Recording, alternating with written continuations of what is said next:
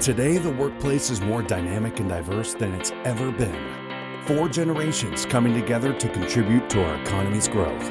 But new challenges in the workplace are growing each and every day. This podcast brings corporate leaders to you, sharing solutions and strategies to enhance your company's culture and bring your people together. Rise Up For You presents its newest podcast series, Workplace Solutions. People matter. Blaine, thank you so much for joining the Rise Up For You podcast. It's such an honor to have you on our show today. It's absolutely my pleasure to be here. Thanks for having me.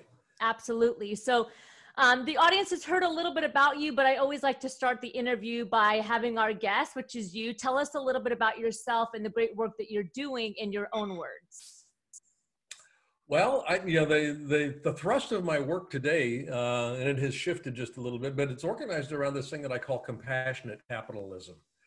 And it's a little different than conscious capitalism.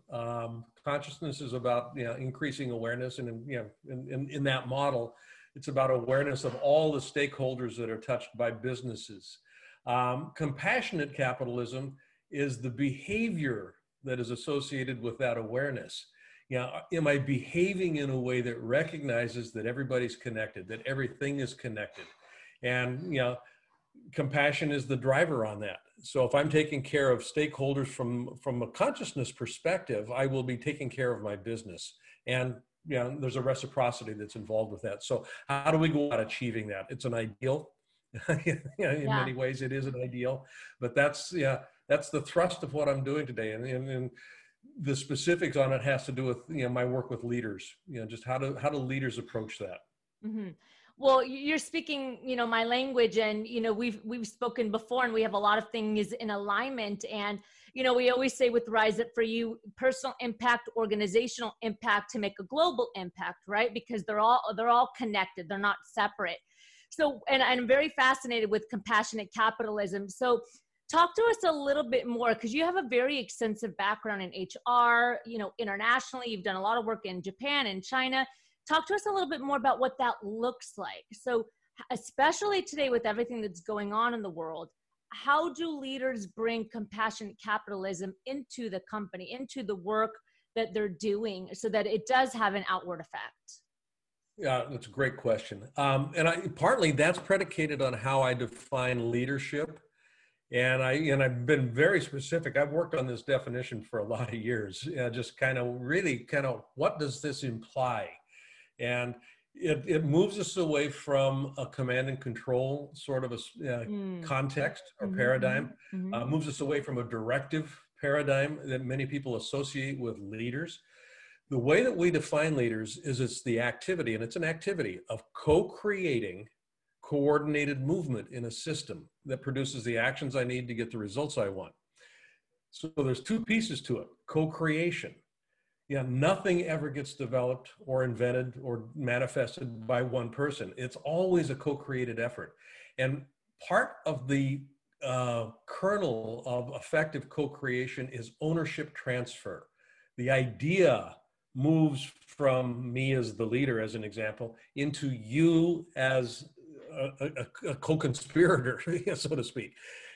There's a shared ownership. So you're invested in it, not just because I told you to, but because you now see personal meaning in it. So that co-created dynamic is now in place. And then it's a question of how do we coordinate our activities? How do we coordinate our movement with each other to make that happen? And this is where we start getting into we've got different constituencies, different stakeholders that have different interests.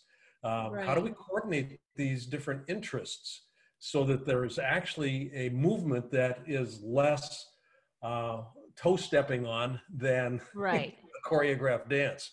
And that's kind of what we work with. And that's a challenge. It really can be a very large challenge to take on. But if we're doing it well, co-creating coordinated movement, what we have is for me in the work I do, the litmus test is something that I call elegance. Is it an elegant process? And I take the word elegant, not from the arts. I take it from software coding. Elegant code, when I've done it well, does exactly what it's supposed to do, no unintended consequences. So the greater the elegance, the fewer unintended consequences. And in a leadership conversation, I don't have to go back and clean up after myself if what I've done has been elegant. And Yeah. far too many leaders have to go back and clean up after themselves. And it's a waste of resource, a waste of time, and it's a waste of spirit. Yeah. So I was actually going to ask you, because when I hear you talk about co-creation, how much work do you have to do before you get there with the leader? And I only ask that because, we're doing all the soft skills and the human behavior side. And, sometimes it takes a while to get the leader even to that place of being able to create, receive, reciprocate, with their team and with the organization. So what do you find? Do you find that it's quite simple, or do you find that there's some legwork that has to be done beforehand? But there's legwork. There typically is a fair amount of legwork. And your formula, I think, is absolutely spot on. Personal, organizational, and then societally. Global. Yeah. Yeah. So it starts with the individual. Leadership is an inside-out process. And one of the things that we work with in our modality has to do with self-mastery. Am I a master of myself? And I mean master in the sense of, and this kind of goes directly to this question. Yeah. Am I mastering my emotional state? So there's EQ that comes into play. Yeah. There's mastery of social intelligence. There's mastery of, obviously, IQ that comes into play here. There's also a mastery of spiritual intelligence. That voice that speaks to me. Yeah. How do I harness that? Do I have mastery in my life to be able to be quiet enough to listen to that voice, so that because it gives me direction. So there's a spiritual intelligence that comes into play as well. And I'm not talking about this from a religious perspective. Yeah. I'm talking about this from a life affirming perspective. Yeah. Yeah. The spirit wants to grow. It wants to express. It wants to be more always. It's in service of growth. Yeah. Where do you think we are today? And I ask that transparently because I think that there's a portion of us, when I say us, I mean leaders and individuals that get what you're saying and that are working towards it. And then there's the other side that are still very far off of this concept when it comes to leadership. And they're still in that managerial stage, right? Or, I say you do, right? Mentality. But, right now, I honestly think we're in a huge tragedy when it comes to humanity. Just like, who are we? We've lost ourselves. We don't know where we're going. What's meaning? What are we doing here, right, on this planet? And that stems into the workplace. So I'm just curious for you, I've seen that we've made some movement in the workspace, but how far do you think we are? Boy, I think this is a question of one step forward, two steps back sometimes, or maybe two steps forward, one step back. I think it kind of varies a little. One of the things that I'm particularly aware of right now is that there seems to be a lot of fear, in the environment right now. I mean, a lot of politicians, a lot of people that are in positions of quote unquote power playing to fear. And what's interesting about fear is it's a secondary emotion, typically, that comes out of the experience of being out of control. Yeah. And what we're seeing, I think, a lot of is people feeling like they need to control. And control is antithetical to the spirit growing. The spirit wants to grow in a direction that the spirit cares about, not in the direction that the ego wants to take it to. And this is where ideologies start to get really, really problematic. And I don't care if it's a left-leaning ideology, a right-leaning ideology. Anything that becomes intransigent becomes problematic in the long term because it is antithetical to the soul or the spirit actually being able to express itself. And the soul or the spirit of anything seeks connection. And it's an honoring force. It's not a divisive force. It's a generative force, not a contractive force.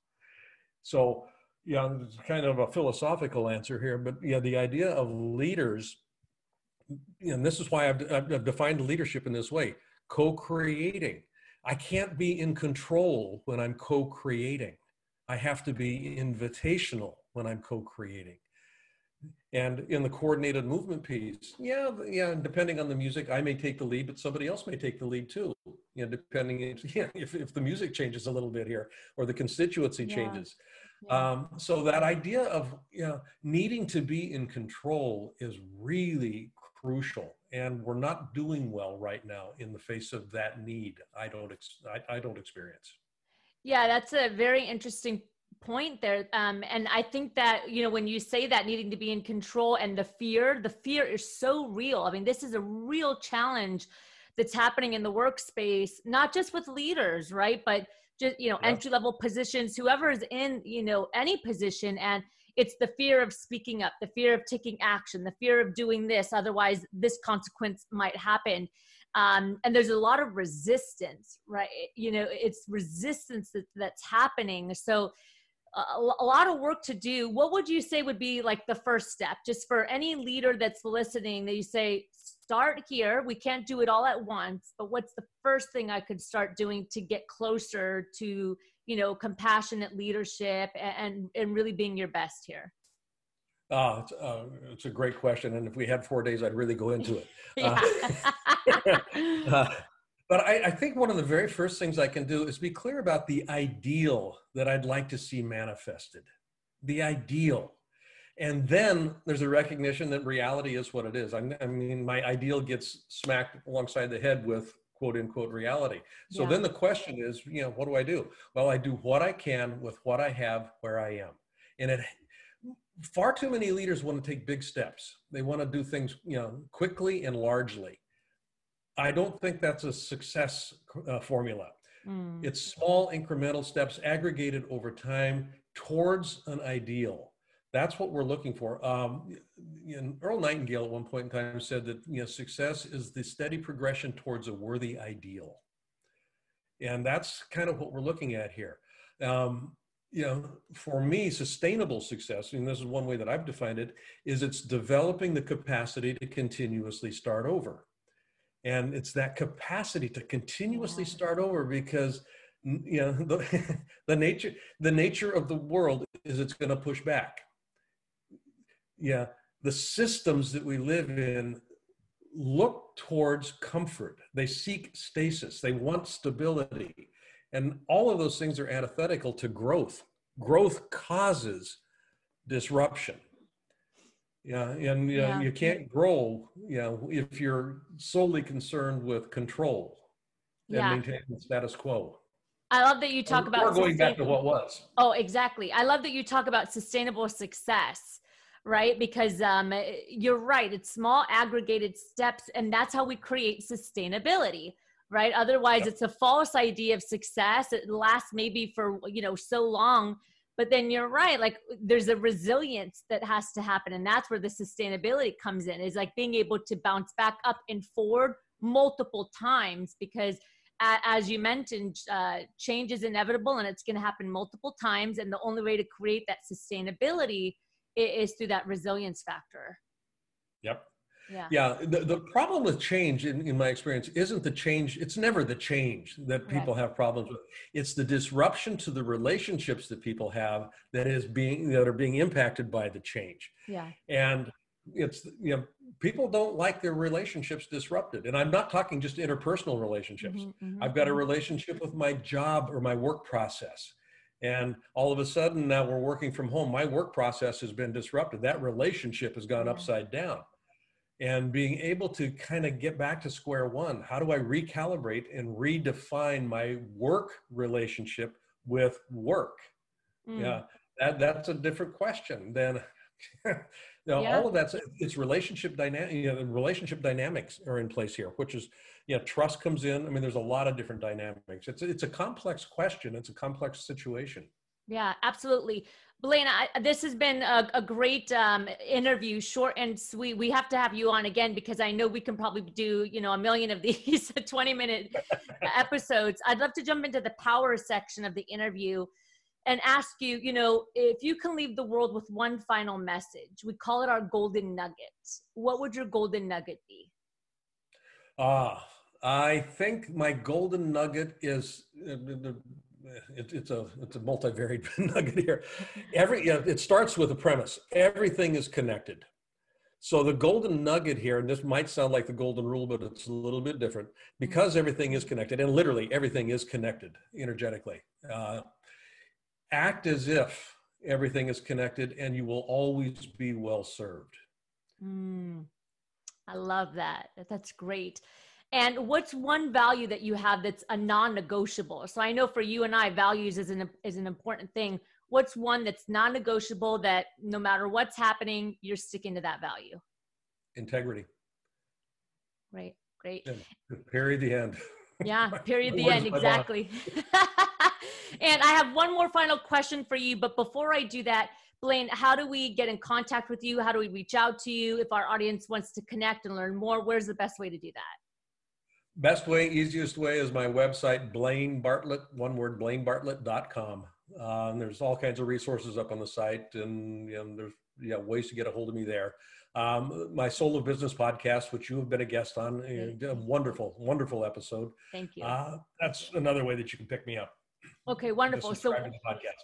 So we'll put all that in the show notes. We'll put the website, we'll put the podcast as well, and your LinkedIn and other ways for sure. Yeah. And then our final question is, as you know, we are Rise Up For You, and that's the podcast. What comes to mind for you when you hear that phrase, rise up for you? Rise up for you. If I'm not going to champion me, who will? I can't expect others to champion me. And I'm putting that in the first person vernacular right now. Mm-hmm. But rise up for you also means that if I'm rising up, I'm going to bring others up with me, because we are all connected. Mm-hmm. And what's happening with me is happening to you. So if I'm being my best self, it will be a role model move. So it serves as an invitation for you to be the best that you can be as well. Absolutely. Blaine, thank you so much for joining us today. It's been an honor to have you on the show. My pleasure. Exactly. I love talking with you. Always have, always will. Thank you.